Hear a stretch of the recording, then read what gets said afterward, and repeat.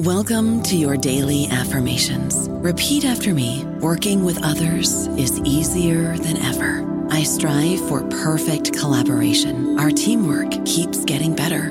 Yeah, affirmations are great, but Monday.com can really get you the teamwork you desire. Work together easily and share files, updates, data, and just about anything you want all in one platform. Affirm yes to start, or tap the banner to go to Monday.com. Hello, everybody. This is Marshall Poe. I'm the editor of the New Books Network, and I'd like to tell you that we have a new and improved website. It has two new features that we think you'll love. One of them is a vastly improved search engine, so that when you type in keywords, you'll get a bunch of episodes really quick. The other is the ability to create a listener account, and in that listener account, you can save episodes for later listening, so you can create a kind of listening list. We think these features are neat, and we think you'll enjoy them. Please visit the site today. Welcome to the New Books Network. In the future restoration of Israel, a wide range of scholars write on the question of the promises of God to Israel.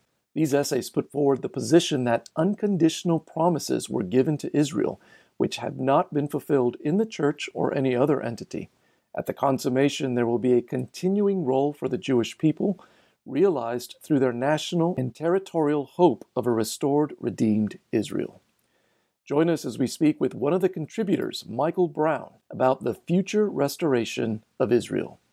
You're listening to New Books and Biblical Studies, a channel of the New Books Network, and I'm your host, Michael Morales. Michael L. Brown holds a PhD in Near Eastern Studies from New York University. He's written a variety of books, including Our Hands Are Stained with Blood, Job, The Faith to Challenge God, and several volumes of Answering Jewish Objections to Jesus. He has a nationally syndicated radio show, The Line of Fire, and hosts the YouTube channel Ask Dr. Brown. Michael, welcome to New Books and Biblical Studies. Oh, it's a joy to be with you, Michael. So, Michael, let's begin by hearing your story. Tell us about yourself. Yes, I'm a Jewish believer in Jesus. I came to faith in late 1971 at the age of 16. At that point, I was a heroin-shooting, LSD-using, long-haired hippie rock drummer. And even though I was raised in a Jewish home and bar mitzvah at 13, we weren't religious Jews. We weren't traditional. So what really impacted me at 13 more than my bar mitzvah, which was primarily a social event for me, what impacted me was going to my first rock concert, seeing Jimi Hendrix. And I just wanted to get in that whole scene. Beatles came to America when I was 9, and playing drums and all that. So I just got caught up in that, the rebellion of the era.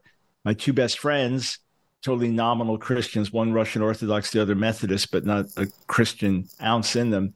We partied, hung out together. They liked two girls in our high school. Their uncle was a pastor. Their dad had been praying for them. So the girls started going to church services. My friends went to hang out with the girls. And the church being Pentecostal was interesting to them because talked about like demons today or prophets, things like that. And pastor taught a lot about the end times, Book of Revelation. So that was fascinating. So little by little, they got drawn in. God started to change them. I went to the church to dissuade them. And then people started praying for me, and the Holy Spirit just began to convict me of my sin, the ugliness of my life. And I got radically born again the end of the year. I just knew, not through argument or presentation of Messianic prophecy, just God working in my heart. I knew Jesus died for me and rose from the dead, and I was resisting God. So I was just transformed overnight, set free from drugs. And then after some time, my dad saw the change in my life, and he said, Michael, I'm glad you're off drugs, but we're Jews. We don't believe in this. So he, in turn, brought me to meet the local rabbi, who I was all too happy to meet, to share the gospel with, but I wasn't ready. I mean, he was a young man, just about 11 years older than me, fresh out of Jewish Theological Seminary, but he had been studying Hebrew his whole life and then connected me with other rabbis, traditional rabbis. So from day one, virtually, I had challenges to my faith, and how can you believe this? And that's ultimately why I started learning Hebrew in college, because I said, okay, I know Jesus has changed my life, but these are serious objections, and I can't just kind of stick my head in the sand. So I really just began to learn and study and said, I'm going to follow the truth wherever it leads before God. And of course, it just fortified my faith over the years. But interestingly, the very first book this rabbi gave me was a book about anti-Semitism in church history. And initially, Michael, it was bad news, but it didn't mean much to me because I didn't get saved in a historic church like at the Catholic Church or the Lutheran Church, where there was a long history. We just kind of went straight back to the Bible in our church. So I kind of discounted church history, but I realized over the years you can't. It's something we have to wrestle with and deal with. And of course, something that's of interest to me to this day. The book you contributed to, The Future Restoration of Israel, forms a response by a variety of scholars to supersessionism. Would you explain for our listeners what supersessionism is? Yeah, so this is a term that we will use, but the folks that we would differ with often don't like to use it for themselves. They feel it's not nuanced enough or not accurate. But supersessionism comes from the word supersede, the idea that the church has superseded Israel in the promises of God, or that the church has replaced Israel. So that would mean that as you're reading the Old Testament and God gives promises to Israel and what he'll do through Israel and how Israel will be a light to the nations, that the nation failed in its rejection of the Messiah. But the promises to Israel now find their fulfillment through Jesus in the new Israel, which is the church.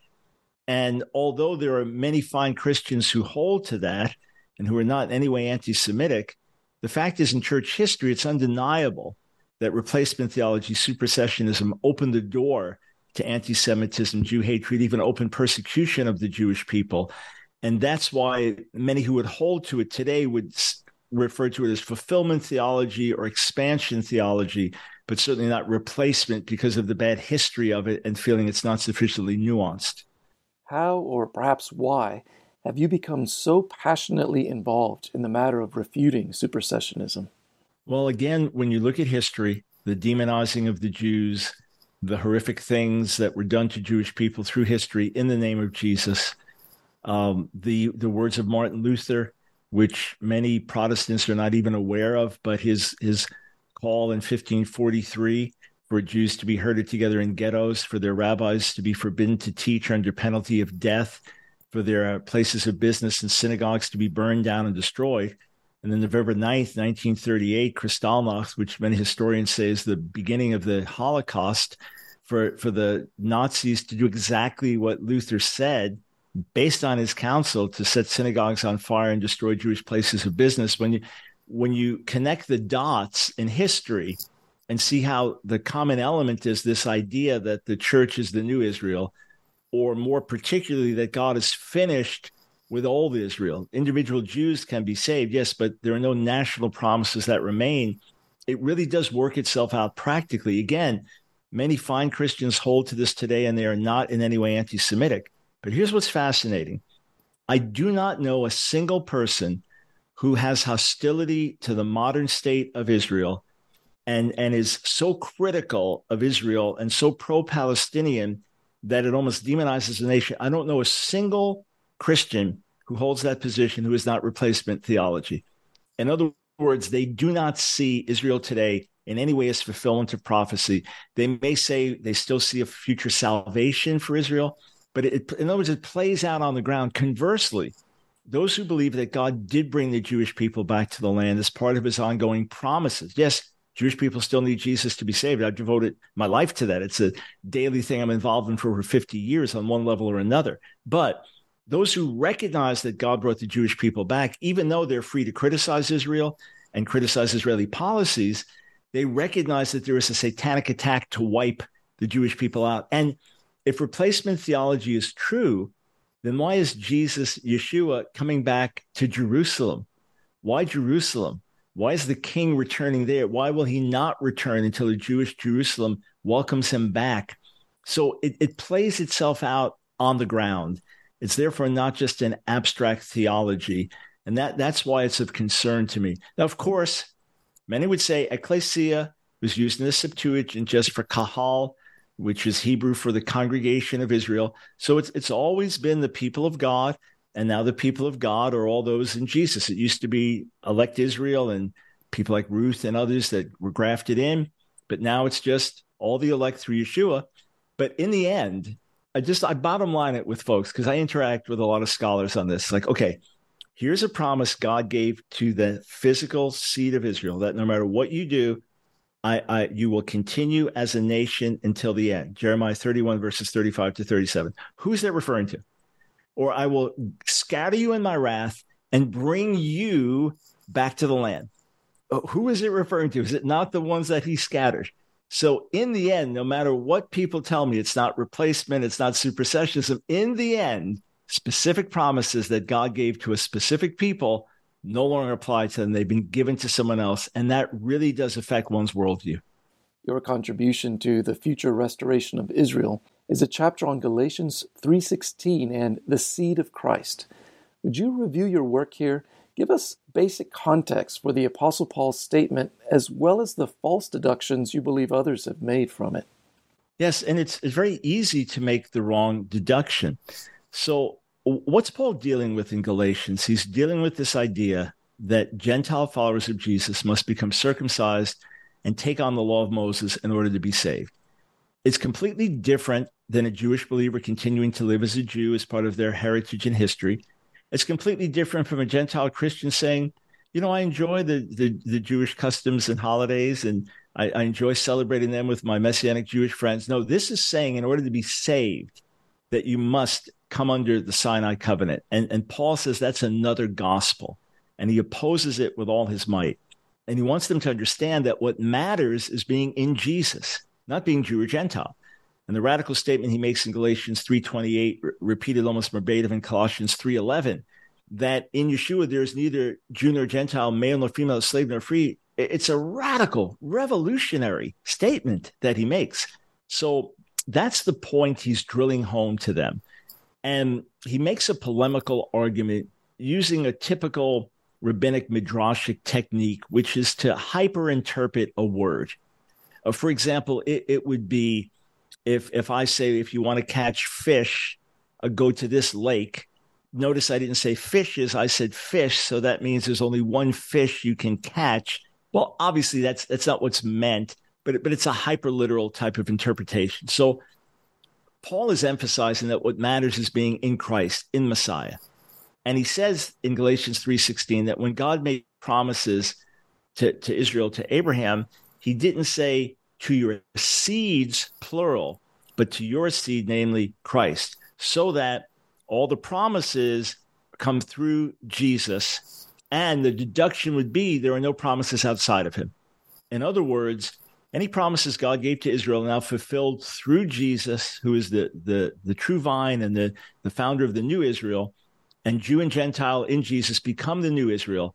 So there are no national promises that were given to a people that still apply, like I'll keep you even in your unbelief scattered around the world. Those no longer apply because all the promises are in the one seed, in Christ. You say, well, isn't that what he said? Well, here's what's interesting. Number one, the very next verse, he says that the law, which comes 430 years after the promise, can't nullify the promise. That's the first thing.